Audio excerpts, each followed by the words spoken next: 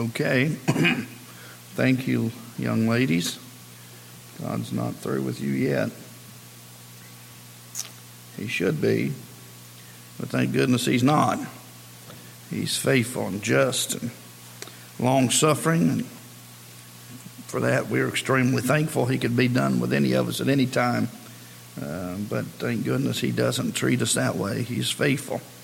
Faithful is He that promised. He begun a good work in you, and He shall perform it till the day of Jesus Christ. So we know that the Lord's faithful, and He's not going to give up on you. Thank goodness for that. But we'll go back to Isaiah 58. I just got a short message tonight. Said many Baptist preachers in days gone by, but I really am going to try to keep it a little bit short and just finish up Isaiah 58 and then get ready for our Mother's Day service Sunday. But I just wanted to finish this chapter because I believe for me personally, this is where I feel like God's given me some direction for the church and for myself and how to move forward with the Lord. And so I really appreciate the Lord speaking to me at any time. But the Bible said in sundry times and divers manners, God spake in times past unto our fathers by the prophets, as in these last days spoken unto us by His dear Son. And so thank the Lord for the blessings that we have in the Word of God. But I want to finish Isaiah 58 and then move on.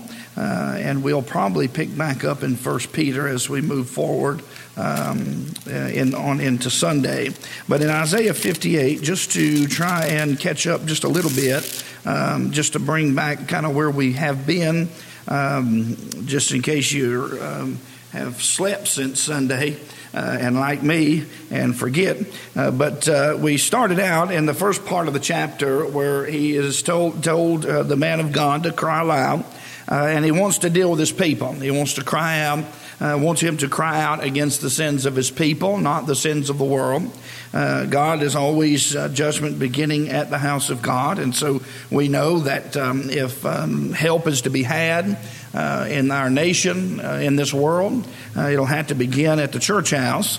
And so we know that God always deals with His people first. And it's the same way whether you're talking about Old Testament Israel, whether you're talking about the church in this dispensation that we live today.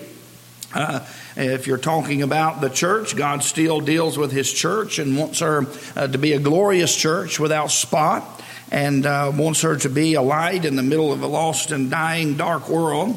And so He wants to keep her pure, wants her to live holy and right and just. And so He always will deal with us because we are His children.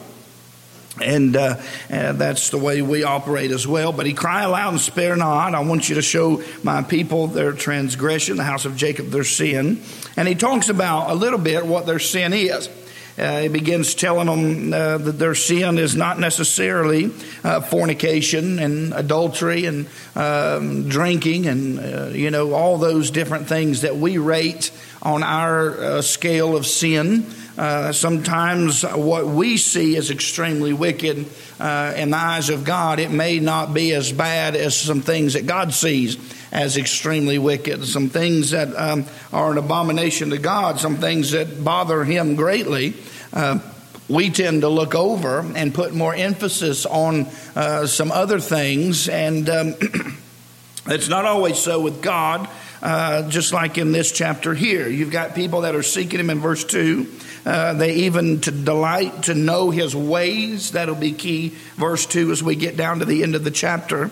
But they do it as a nation that did not forsake the ordinances that God had given them, and they did it as a nation that did righteousness, and of course they did not. And he said, but they're living and acting as if nothing is wrong. They're approaching me as though they were just and they were right, and it is not so. And so God begins to expose that in them. And I have some things that I had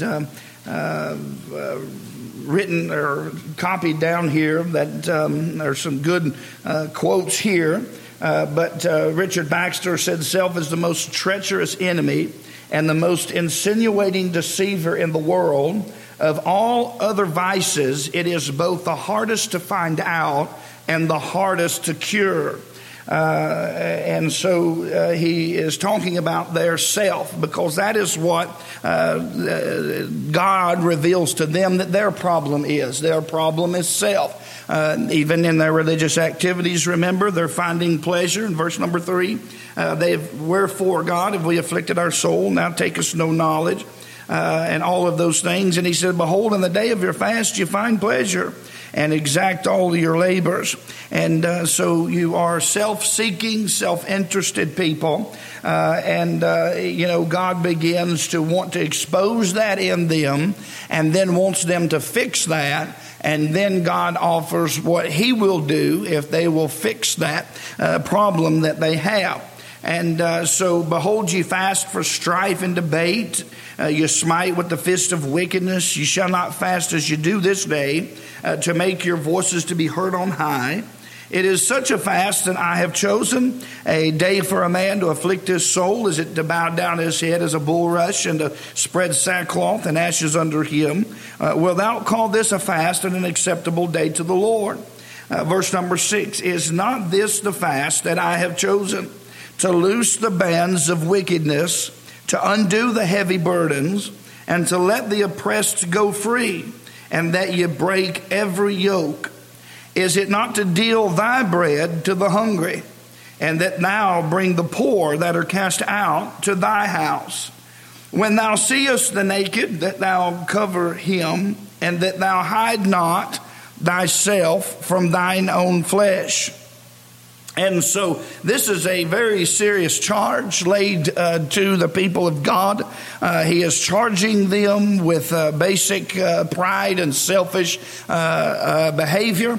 They are basically have gotten to the place, I remember in other chapters, it got to a place where they were buying so much land that there was no other land for their neighbor to have. They were self-seeking, self-interested. It wasn't about their brothers and their sisters. And even all the way back in Levitical laws, and you go back further on into the New Testament, you can see how many of the ordinances and laws that God instituted for people to take care of one another, for people to care for each other. And so they were breaking all of those, all in the name of self-promotion and self-satisfaction. And so God charges them with this. He said, look, your problem is not that you're not seeking me, you're doing that. It's not that you don't really want to know what kind of God that I am. You want to know my ways. And you even take delight in approaching to me. And prayer is not a work for you. It's not an intense labor. You enjoy the approaching, by the way. I think that's worded very carefully in verse 2. But anyway, and so he said, you delight in those things, and you're doing that's fine. But it's what you're leaving undone. And Jesus mentioned this even in this should you have done and not left the other undone. And so many have looked at the weightier matters of the law and let those things slip, but made sure they did a lot of the outward and self-satisfying things, and the things that made them look better and the things that could be seen. He called them whited sepulchres, that they were clean on the outside, but inside they were filthy. And so this is kind of the theme in which he's telling them, all the outward workings of kind of what you're doing, that's wonderful, but it's getting you nowhere because I'm not listening. You lost me when you began to lay heavier burdens on your brother. I forget, maybe it was Vance Havner or somebody said that you ought to live in such a way as to be hard on yourself and easy on others, carrying other people's burdens but never laying one upon their back. And so that is kind of how God wants us to be. He wants us to, even looking in Peter, how Jesus Christ ministered in his lifetime. And he charges them and says, look, you're not doing that. You're selfish. You're hiding yourself from your own flesh. Those that were born of Adam, your fellow human race that was created in the image of God, you have no use to help him. You have no desire to help him except for how that it can help you. And a lot of people in our day have that attitude. They have that look at things. People are pawns to be used in some sort of religious game. And they look at people as though they're some sort of stepping stool in which to get to where that they want to be. And so there's self-interest, self-motivation even behind their kind acts. They're doing a lot of things. People do things so that they can be seen, so that they can be rewarded for it.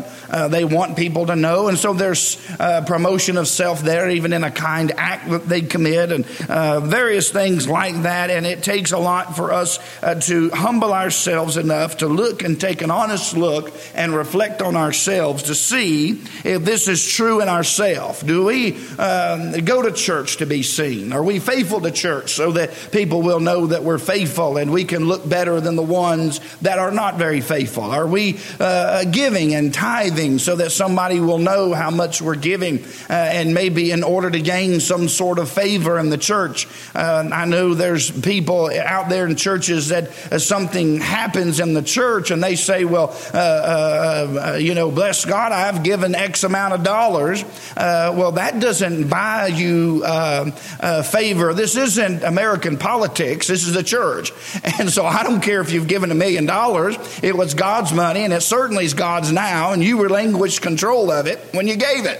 And so it doesn't buy you an extra vote or extra favor to give more than anybody else. Search yourself. Is it the things that you're doing in service to God? Is it so that other people will take notice of it? Is there self behind a lot of what we do? And I think if we're all honest, I think we would have to look at least some degrees of our life and find that there's self behind even our best days.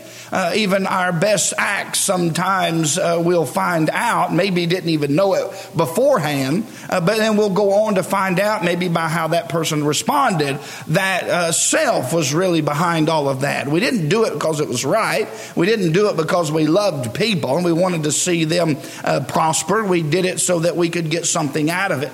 And so we have to be careful with that. And that's a basic of what he's charging them with. Everything that they're doing, everything that they're, even in their seeking, their fasting, everything they're doing for themselves. They're doing for the better of themselves. And it doesn't matter that there's people starving around them. They need bigger barns to put more of their stuff in. It doesn't matter that people barely have enough money to buy clothes to put on their back. They're mad because it doesn't fit a certain form that they think it should be. They're certainly not going to lift a finger to provide for that family to help them to get clothes that are suitable, but they certainly will cut them down when we get on the phone with other people. And so this is the kind of attitude that this group of people had at the time. It was all about themselves. And so you could not tell it by looking on the outside unless you really looked through the eyes of Scripture, because it seemed like they were very holy, seemed like they were very religious, it seemed like they were doing so many wonderful things. Look, every single day, these people are seeking God. I think some people hide behind prayer as a means of not having to go out and make a difference in the world. They find it easy to lock themselves away in their bedrooms and, quote, pray, and that keeps them from, in their conscience at least, from feeling guilty about not being out there where people are dying and going to hell. And so I think we must be extremely careful, because this group looked fairly good on the outside, but inside they were a selfish, self-motivated people, and God had to expose it in them. And I think God, when He exposes it in me, I want to see it, I want to know it, and I want to get it fixed. Is that not what the Bible says? That we run to the light, that our deeds may be made manifest. We're not running from the light anymore. Lost people love darkness darkness rather than light because their deeds are evil and they don't want to be reproved. But you and I, now that we're saved and we're born again, we cling and draw to the light because the light exposes the dark corridors of our life. And the light of the truth of the gospel and the truth, the Bible truth, will expose things in us that we can see to change ourselves for the glory of God, because he uses the same power in you to conform you to the image. Is that not what the Bible says? That we're being conformed to an image by the power which worketh in us.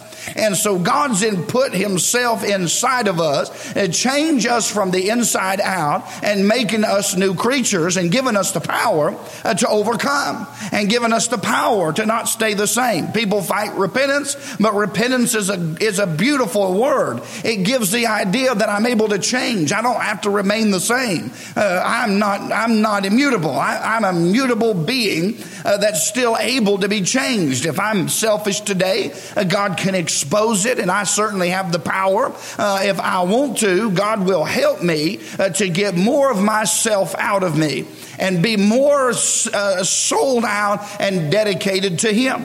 And so God wants to help this crowd do that. He wants them to see that all that they're doing is selfish and that they need to take a quick look to stop and look around themselves for a little bit and see the disparity of the community that they live in. Look around at the poor. Look around at the naked. Look around at those that have been cast out and left to abandoned to fend for themselves. Look around you at those. Look around us at the children that have been abandoned. Basically, they're nothing more than a check from the government to a lot of parents in Harriman. They're just a paycheck. That kid is a tax deduction or something at the end of the year that they can get back some money to do some more dope with. And you think that doesn't exist? You need to get your head out of the sand. It exists right here in this county.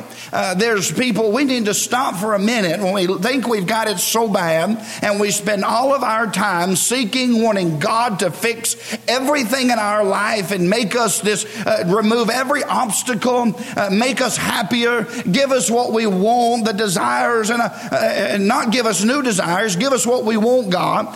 We've treated him more like a genie in the bottle that we can rub and make a wish for to make our life better and happier. And we haven't taken a moment to step back and look around us and see that there are people that are dying. They're not just dying physically. Obviously, that's terrible. I don't want to see anybody leave this world unsaved. I don't want to see anybody starve. I don't like to see young children not being fed properly, but I certainly don't like to see young children being raised out of the fear of God with no Bible knowledge, no truth about Jesus, Noah, Moses, no Bible stories, and no Bible truths, I guess I should say.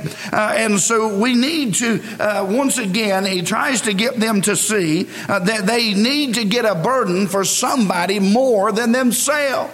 And most of what I see in my day and that I'm ministering in is most people have a burden, and their burden that they carry is very heavy because it is the burden of self. They care about most anything in this world. The most they care about in this world is themselves. And if they would, some people don't even see it, but if they would stop and really take a good account of how they're living their life and what they're living for and what sets them off and what upsets them and how their day's affected and how they will come to find out that they are extremely selfish and arrogant and prideful people. And I think we all need to be careful with that. But we certainly live in a day where people are the god of self. And that has been something that the devil has been trying to get the human race to look at and bite into for a long time.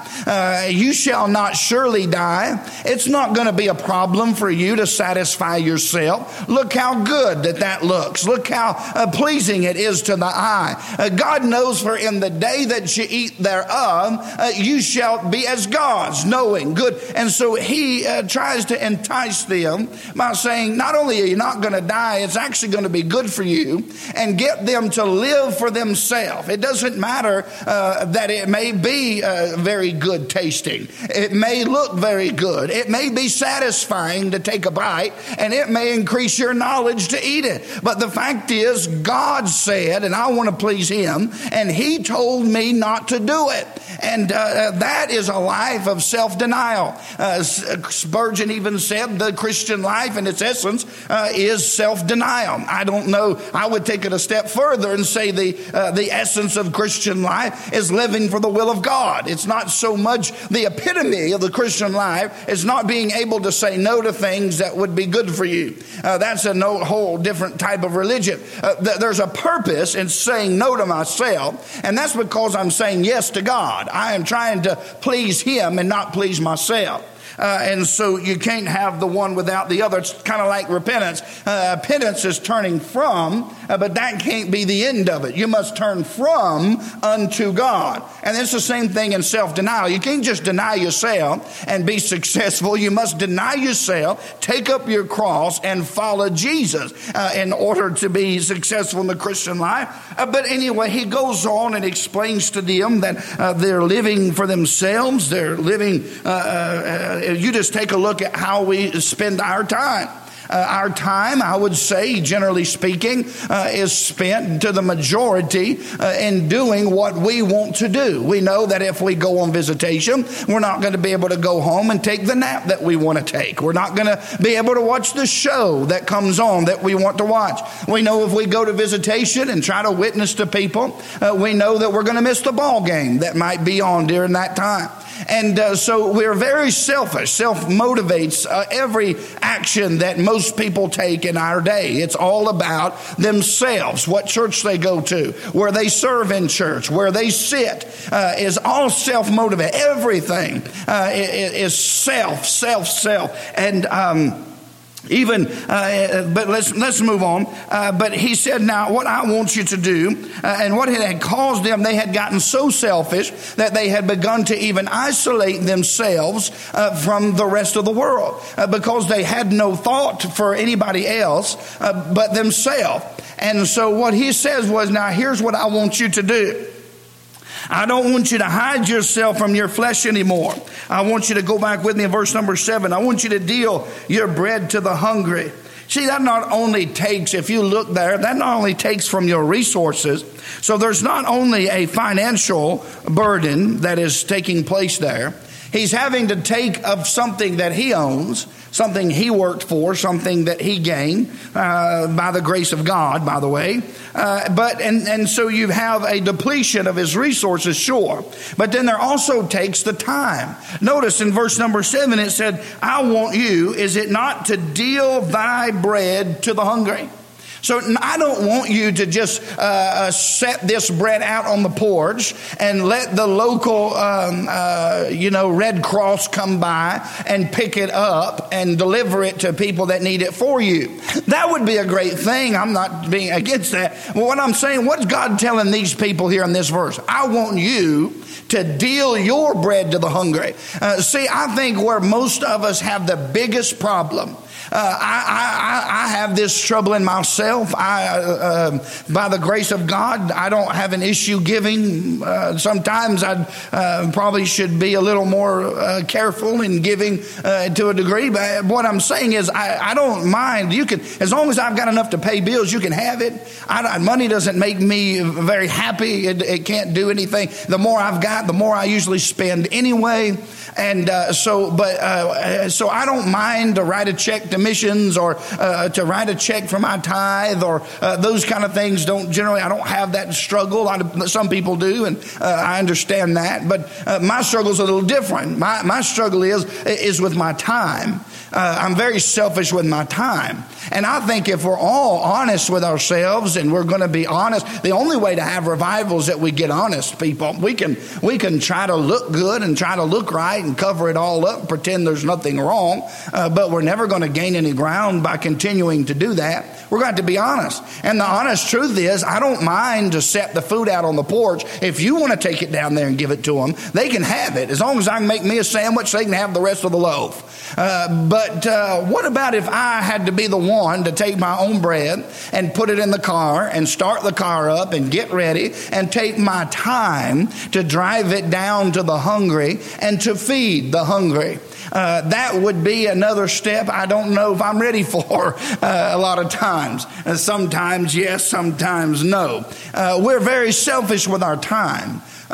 We don't like anybody interfering with our time. We know that if we have to go to prayer meeting or we go to church services and church lasts longer than an hour, we're kind of antsy, ready to go because time's being eaten up and our time we're wanting to spend somewhere else. And that's where our problem is with our time. Most of the time, our time is what is a problem. And that's why the Bible says redeeming the time, the days are evil. We'd be a whole lot better off spending and investing our time in things that were more profitable. And what would be more profitable, what he's telling them here, is why don't you spend your time feeding the hungry? Why don't you spend your time getting people out from under burdens that are afflicted? He talks about the afflicted soul. I believe that's talking about a person that's depressed. I think it's saying, there's people that are struggling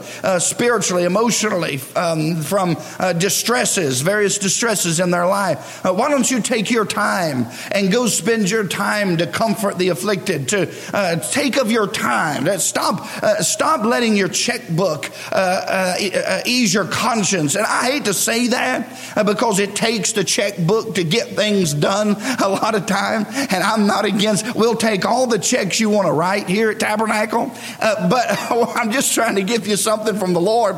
And from the Lord's perspective, what he's saying is don't leave that undone, but you should also take care of matters of your time. How many of us would volunteer any of our time to do something? Volunteer our time to come down and to clean the church, to clean the toilets, to volunteer our time to come down and mow the yard and to weed eat and to do those things. Volunteer our time to visit our widows, visit the afflicted, those that are in the hospitals. Take our time to go out and try to get into the marketplaces and reason with people concerning Christ. How many of us would take our time? You say, well, only preachers do that. Show me in the Bible where the Bible said only preachers are supposed to be out in the community trying to witness to people. I think it's the obligation of every Christian to get out there and get concerned with people again. And I can say this, and I'm no prophet, but I can say this: our churches will continue to dry up.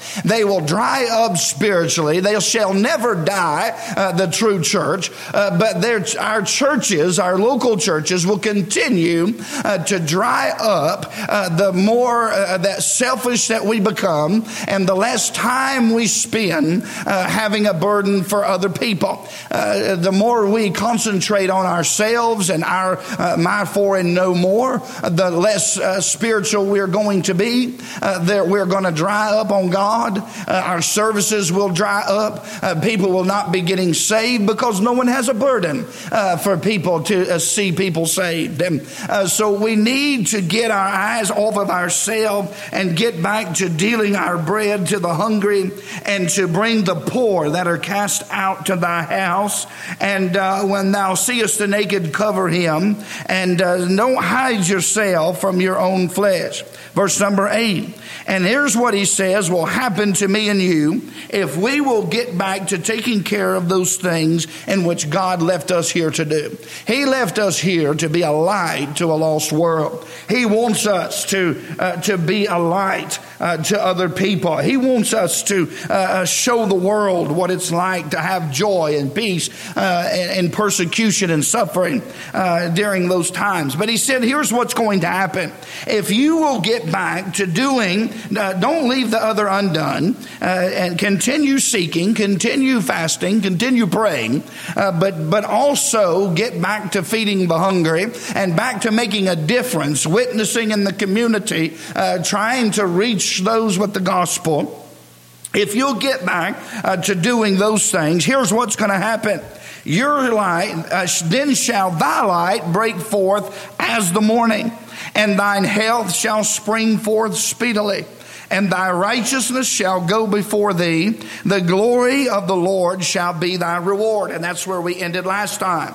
But the glory of the Lord shall be thy reward. I can't think of a greater reward of what God would do for us if we would do for others. I think Paul put it best when he said, yea, and if I be offered upon the sacrifice and service of your faith, I do rejoice with you all. I joy and rejoice with you all. Paul is saying, if you laid me down on the altar and offered me up like a sacrifice, and I burnt my life up as a sacrifice to strengthen and increase your faith, then I would rejoice with you over that. I say we've come a far cry from the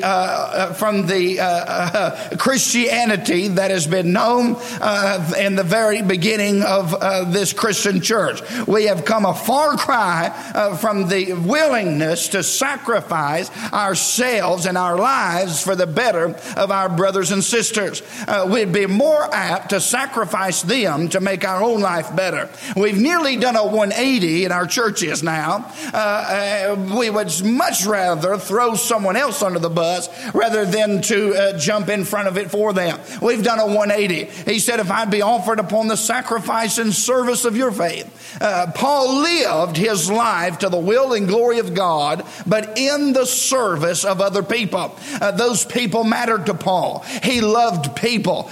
Paul said, you are my joy and my crown of rejoicing. I believe in Philippians chapter number 2, he talked about so many of these things in his great love for people. He rejoiced even at their coming when they stood. I've got a verse here I wanted to mention and get to, and I didn't get time to bring it all out, but I went through at one time the Bible and marked down all the verses that talked about how Paul loved people. See, people want to say, well, all that matters is that we please God. Well, I do believe that. I understand that. What matters is the glory of God. But what God has said in return is, if you love me, I want you to love others. So if you want to bring me glory, I want to see you treat other people like they matter. I want you to love them. I want you to care for them. If they're afflicted, I want you to comfort and console them. If they're naked, I want you to clothe them. If they're hungry, I want you to feed them. If they're thirsty, I want you to give them a glass of water. I want you to care for your brothers and sisters and for people, your own flesh, like I have cared for you, like I have loved you. I want you to sacrifice yourself for the better of others. I've heard people say all the time, I'm not going to be a doormat for people. Well, I wish you'd have told Jesus that. I wish you'd have told Paul that when he said, I would offer myself a curse for my kinsman according to the flesh, who was willing to go down that others might go up. Jesus was certainly a doormat for you. He was spit on and beaten and crucified for your behalf. I don't know where we got this attitude that we're not going to be treated, bless God, by people that way, and all of that kind of attitude of where it crept in. But Jesus said to us that he wanted us to do unto others and to treat others as we have him as an example, who when he was reviled not again. And so those many examples that we have, I don't know where we've gotten the attitude that we're not going to be a doormat for people. I'd rather be a doormat for my brothers and sisters because I know God will highly exalt me in due time. You can lay low a man and tread on him and walk on him and get to where you want to go on his back. But if he'll humble himself and with the right intent and the right heart want to help you and do better for you, God will highly exalt him in due time. Don't you worry about that. I don't know why people have that kind of attitude. We need to have a different attitude and a different look towards the Christian life. Our lives should be spent in the service of people for the glory of God. God instituted it that way. God wants us to sacrifice of our own belongings and our own time to reach and to help other people. That is what God wants for our life. And when we draw up into the four walls of our churches and only invite him, that's what's happened in most of our fundamental movement. We try to get to the service that shouts the most, that is the most exciting, that has the biggest named preachers in them, has the best singers in them that make people happy.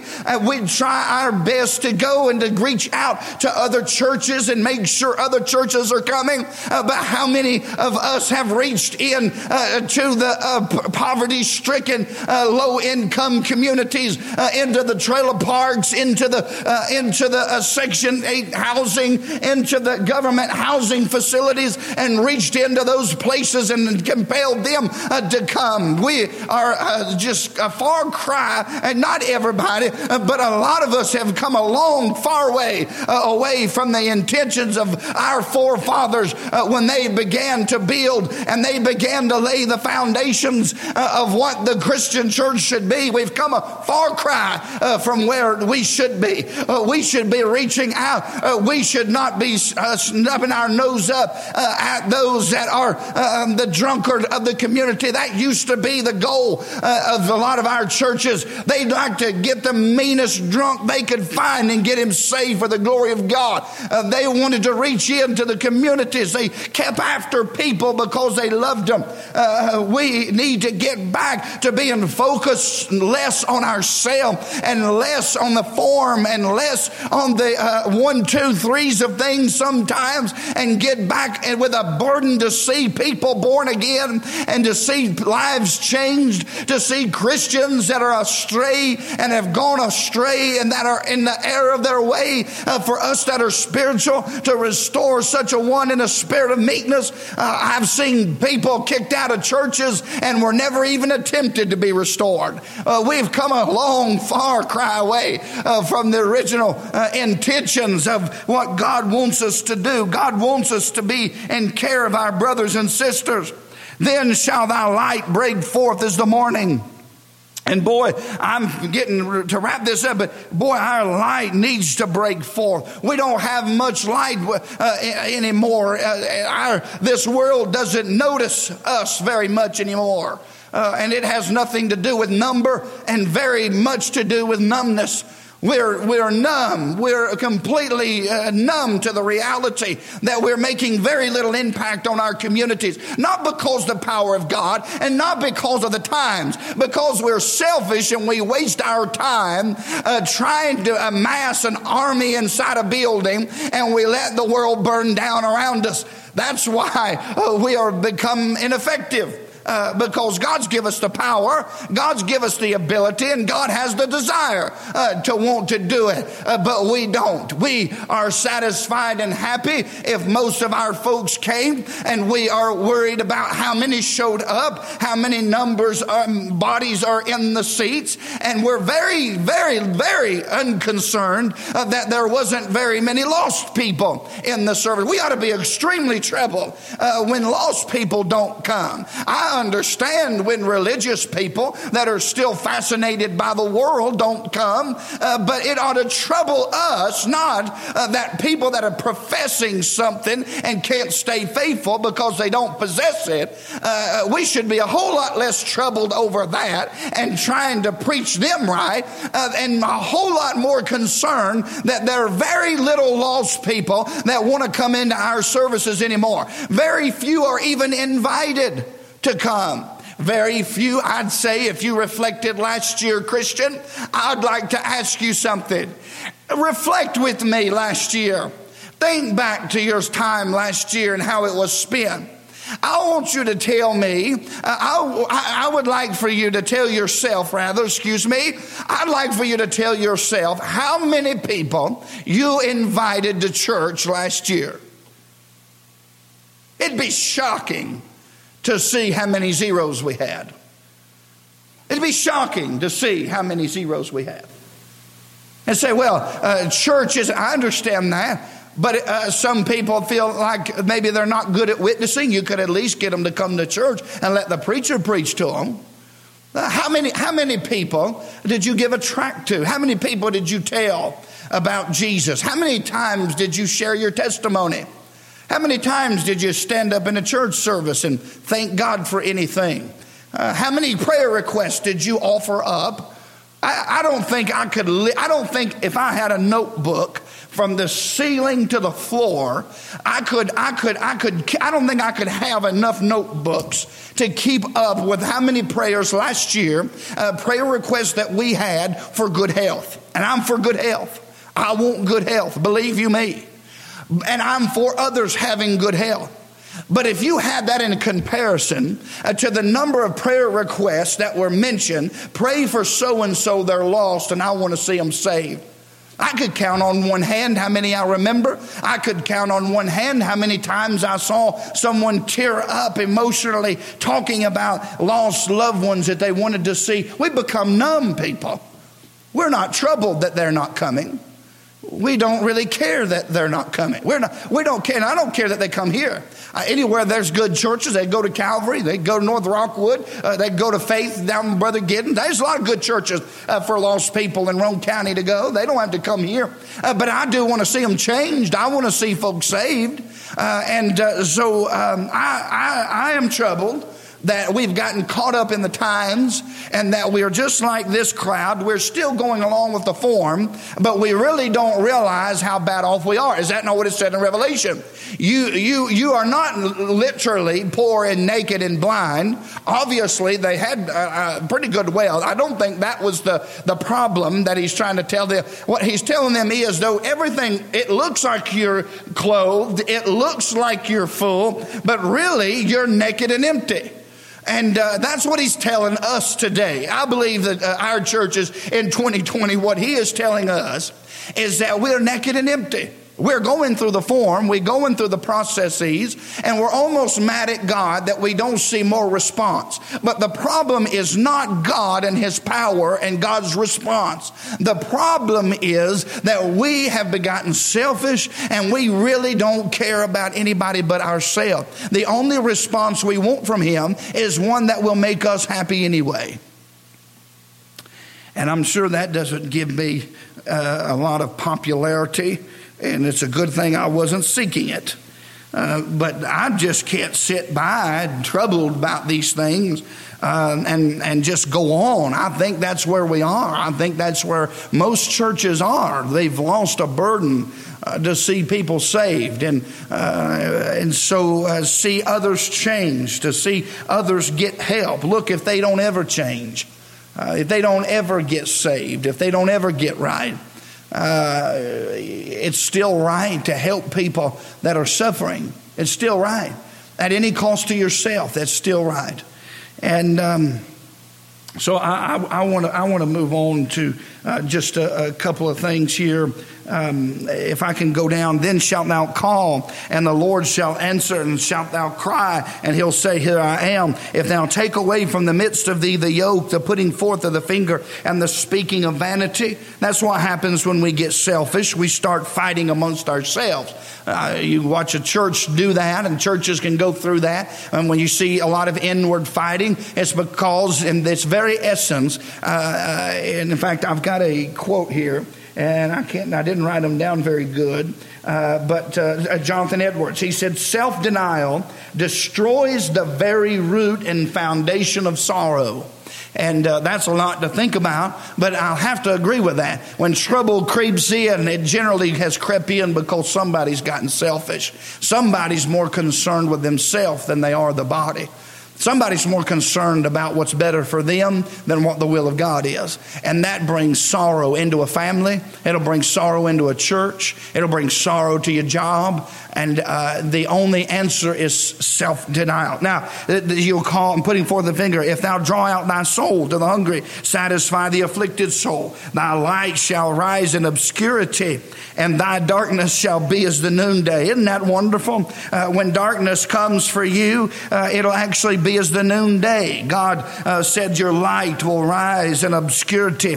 That word's also translated darkness many times, but basically it's saying out of nowhere, though it's dark now spiritually, you get to taking care of this, and your light shall shine forth as it were out of nowhere. And so God will let that happen, and then darkness befalls thee, and that darkness won't be very dark at all. It'll be like the noonday.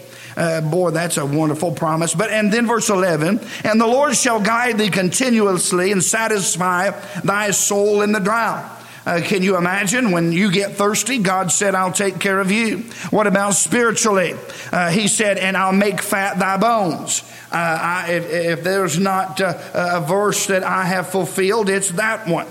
God has put fat on my bones. Wait, that's not what it said. And I'll make fat thy bones. What that means is I'll give you strength, basically. I will strengthen you. And you will not grow weary, and you will be strengthened in that verse. And thou shalt be like a watered garden. Isn't that wonderful? That's what God wants for our life. He often compared Israel to a vineyard. And God, and the New Testament even talks about us not being unfruitful. And so God wants us to be like a well-watered garden.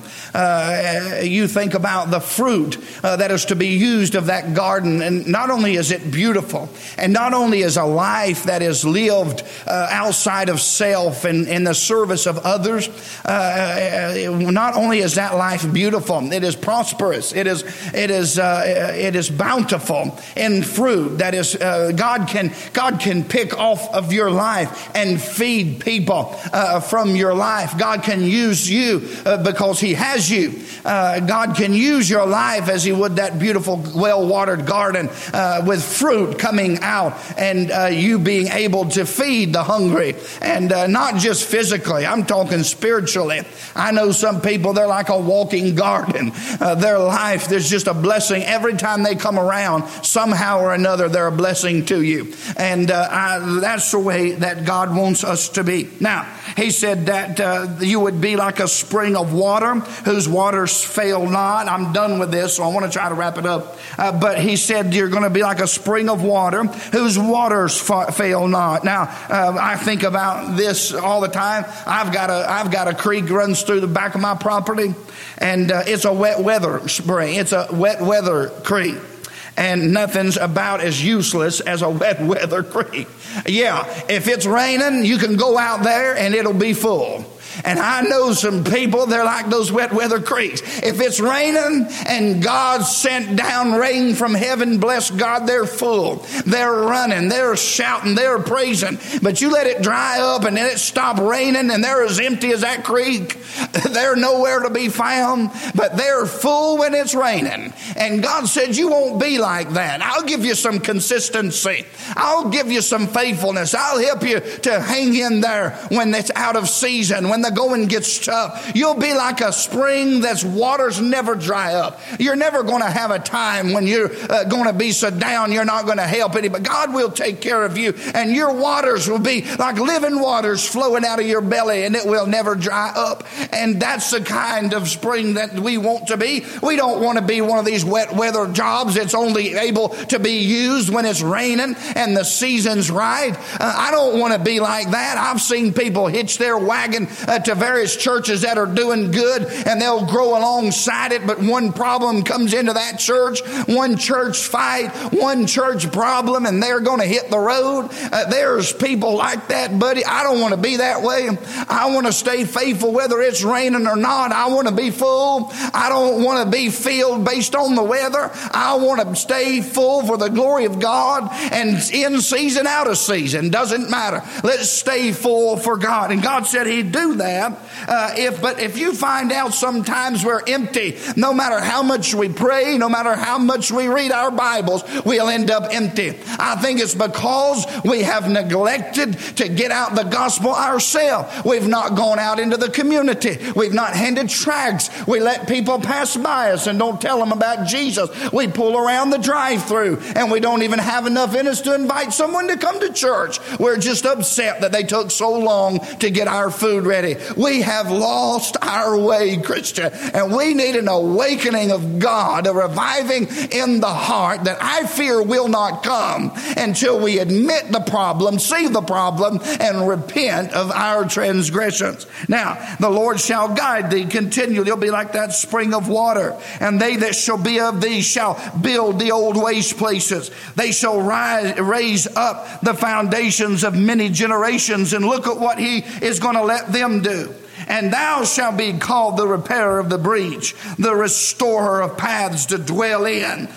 You see the old timers cry for the old paths, but I think it's going to be up to us. I'm not saying that they are not being used. I'm not talking about that. I'm just saying I think it is up to our generation to restore the old paths that have been trodden down. Everybody's looking for a new way. Everybody's treating the church. Pastors nowadays treat the church like they're the CEO of some business, and they're instituting business practices to try to grow God's church and try to increase exposure rates on Facebook ads and all this stuff. And God is not ever going to grow a church like that. God's going to grow a church when people get themselves holy and clean and cry out to God, and they get a burden to see souls saved, and they get up off of their seat and use their time wisely to get out and to preach the gospel and reach sinners with the truth. That is how God is going to add to our churches daily such as should be saved. Now, they shall build up the repair of the breach. Boy, we need to restore the old paths. My generation is trying to look the part of the old paths, but they're not in the old path. Now, we need to restore the old paths and repair the breach. You know what I think that breach is like? I know I meant to have a short message, but this is just stuff troubles me, and you're welcome to turn it off and go back to watching Disney. But I tell you something I think about when I think about this breach. I think about it's like being in an airplane and you see a hole get put into the side of that airplane and you see people just getting sucked out of that thing. That's kind of how I feel like the breach is, the breach in the church. It's entertainment. It's modernism. It's liberalism. It's the soft, easy gospel. It is just all these breaches, this big hole in the side of the church that one person opens up this breach. One group opens up a breach in the side and it begins to suck people out left and right.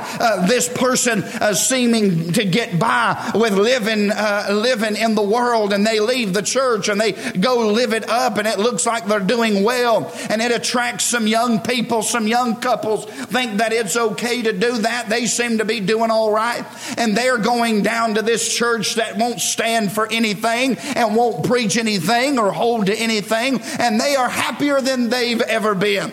And that looks are deceiving, and the grass ain't always greener. But they, in their youth, not according to knowledge, they go out and they're sucked out the breach, out with that crowd. And there is all kinds of breaches that have been opened up in our churches, and people have been sucked out left and right. And we need to repair the breach, and we need to get back to doing God's business God's way, and uncompromisingly stand for the truth of this Bible and go on. If we go on with very few, but we better go on with very few and a great heavy burden for lost souls. Now, he said, if thou turn away thy foot from the Sabbath, from doing thy pleasure on my holy day. Wouldn't that be something good to get back to? Sundays used to be a holy day. Sundays in this nation, businesses used to be shut down. Sundays, families wouldn't go out to eat. Sundays, families, and we used to do that and stopped doing it. Convenience caused us to give up on that conviction. We've given up on a lot of things, and you know what's guided us now? We've been guided by, is this lawful?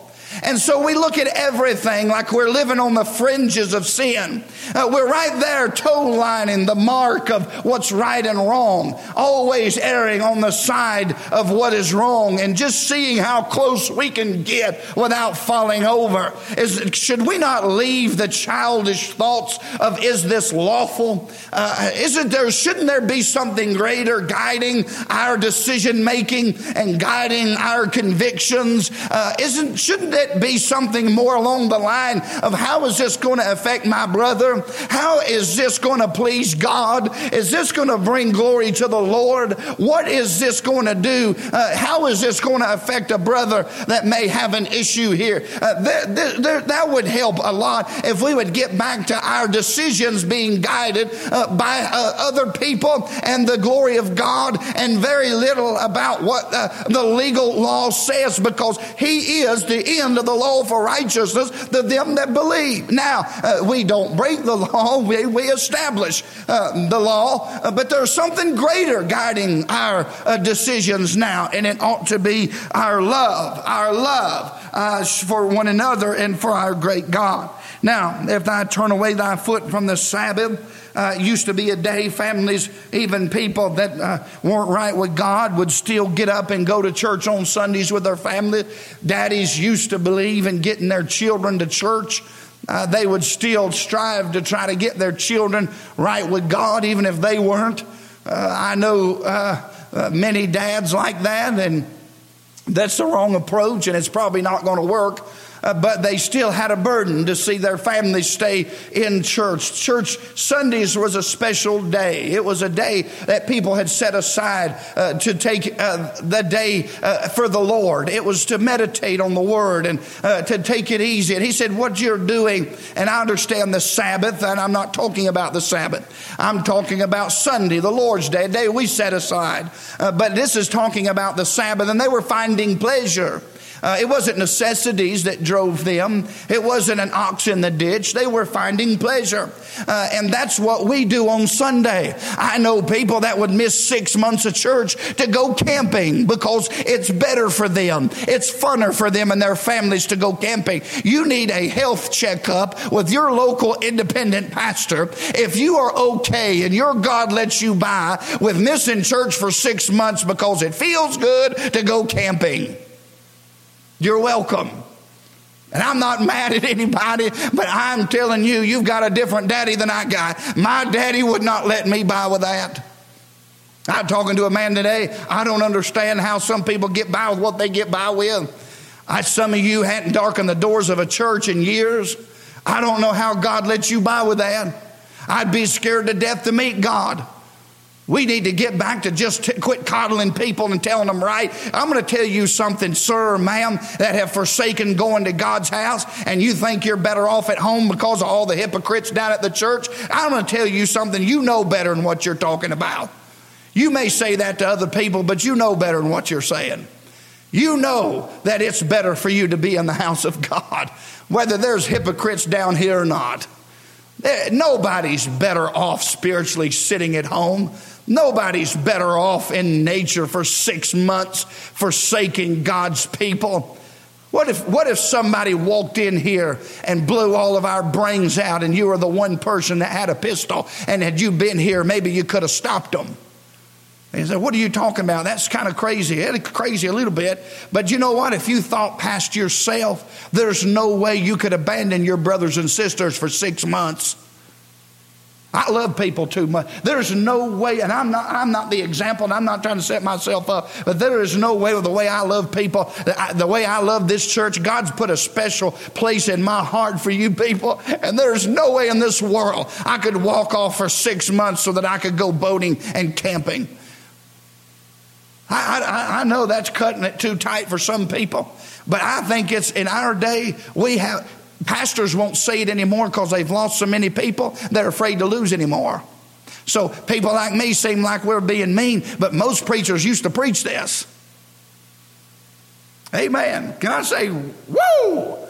It made me feel better to preach it. It's true. You know I'm telling it right. Some of you know better. Some people, they've been raised in church. They've raised to know that you don't just walk off on God's church because it feels better for you. What about all the other people you could be a help to? What about a blessing you could be to me to see you come? Do I matter to you? Or is it just because how you feel? You don't know how you could come back to church because how you feel. Well, if you'll never, can I say something to you gently as I know how? You'll never be happy again until you get past what's better for you and start looking again at being a blessing and a help to other people.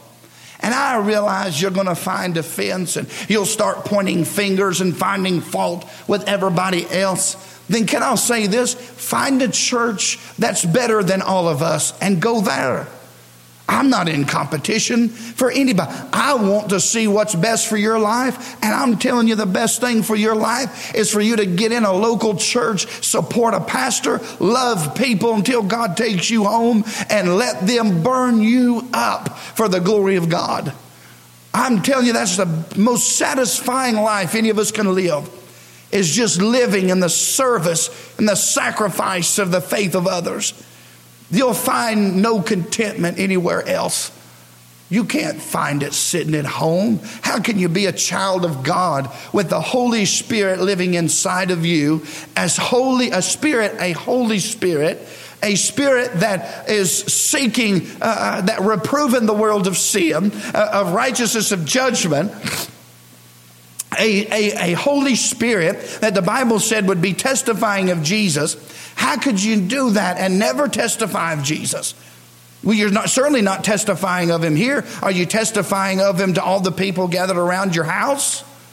To all the mice in the crawl space? I'm missing something. How are you being a blessing to others? How are you not forsaking the assembling of yourself? How are you? I know it sounds good and it makes you feel better at night to say how much better you are off at home, but you know that's a lie. You know, if you be honest in the privacy of your heart, you know that's not true. Sunday's not a day for you to do what's best for you. Is that not what he's saying here? I realize it's the Sabbath. I'm talking about Sunday. I'm using these verses in practical, in a sense, in their context. I understand them. But I'm using the Lord's Day that we set aside, the Sunday that we recognize the resurrected Savior, is not a day for us to do what makes us happy. Where in the Bible does it say take long walks up the mountains on Sundays and somehow that will make it better for you? Now, occasional, every now and then, I'm not talking about that. Every man needs a vacation, a time away. I'll go walking with you if we'll get somebody else to preach every now and then. No, I'm kidding. Honestly, tell me, what benefit is there? Where in the Bible does it say that we're supposed to spend Sunday doing what makes us happy? So I'm not attacking. I don't mean to come across that way. I'm just saying, if you'd reflect on yourself, the reason you're not going to church, the reason you're not going is because you're selfish. You're selfish. I know of a lady right now, very close to my heart, very dear to me, and very close to me. And I wish for 1 minute, maybe it's one point, at some time, she could realize, you realize how much it would help your husband to sit down beside him in church and take his arm and sit with him at church. Sir, can I say this, sir? You know how much it would help you to sit down, how much it would help your wife, to sit down next to your wife in church. Oh, it may not be better for you because you're mad at everybody here because you're better than all of us. You've never done anybody wrong. You've never said anything out of the way. You're better than everybody else. But could you think about your wife, how it would help her? Ma'am, can I ask you, what about your husband? I know you're better than all of us, and we're mean people and mean-spirited and hypocrites and all of that. Then why don't you come show us how to do it right?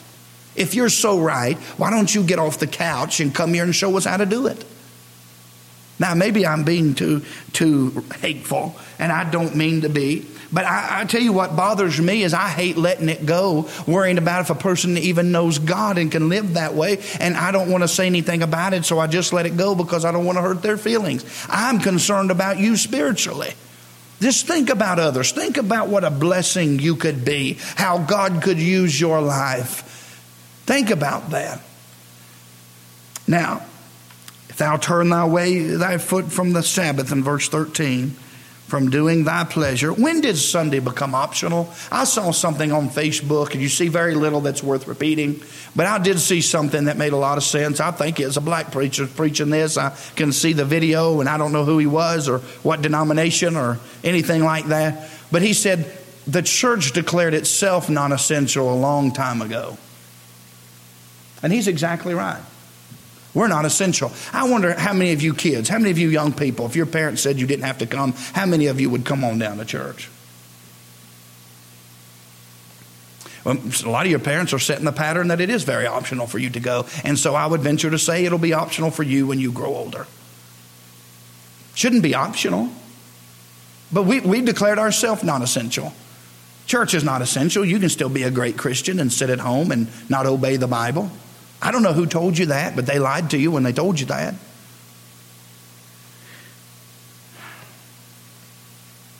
Call the Sabbath a delight, the holy of the Lord honorable, and shall honor him. Hey, you may not like me, but why don't you come and honor the Lord? Amen. Anybody that loves him, I love. Shouldn't that be the way? Now, I got to move on. Not doing thine own ways shalt thou honor him, not doing thine own ways, nor finding thine own pleasure, nor speaking thine own words. Then shalt thou delight thyself in the Lord, and I will cause thee to ride upon the high places of the earth, and I'll feed thee with the heritage of Jacob thy father, for the mouth of the Lord hath spoken it. I'm trying to think in our times, wouldn't it be something if we were fed with the heritage of Percy Ray, Dr. Seidler, Billy Sunday, many of these men? Wouldn't it be wonderful? The only hope we have is to get back to loving people, get our eyes off ourselves, deny ourselves, and for the glory of God, not for our own selfish reasons, but get back to loving and helping people. Lord, we love you. And thank you so much for your grace. None of us would be what we are but by your grace. And I pray you'd help all of us to get a real burden for some people in our lives that we could try to see come to Jesus. And help us all to carry a great burden for each other as far as brothers and sisters in the Lord, where we have therefore opportunity to do good unto all men, but especially those of the household of faith. Help us to love each other more perfectly. Lord, I pray my words would Lord, be used that were true, that were right, Lord, to help somebody that may be listening. We love you, Lord, and thank you for all you do. Please be with our missionaries and help those that are struggling financially. Speak to our hearts and the hearts of our men about if we should be a blessing and how much we should be a help to Brother Gassaway. We love you. In Jesus' name, amen. All right, we'll see you Sunday. Lord willing, we'll see you Sunday, 11 o'clock, no Sunday school, and then we'll have the service back 6 o'clock Sunday night. We'll be back in the church house for good, so be praying, okay? We love you. God bless you.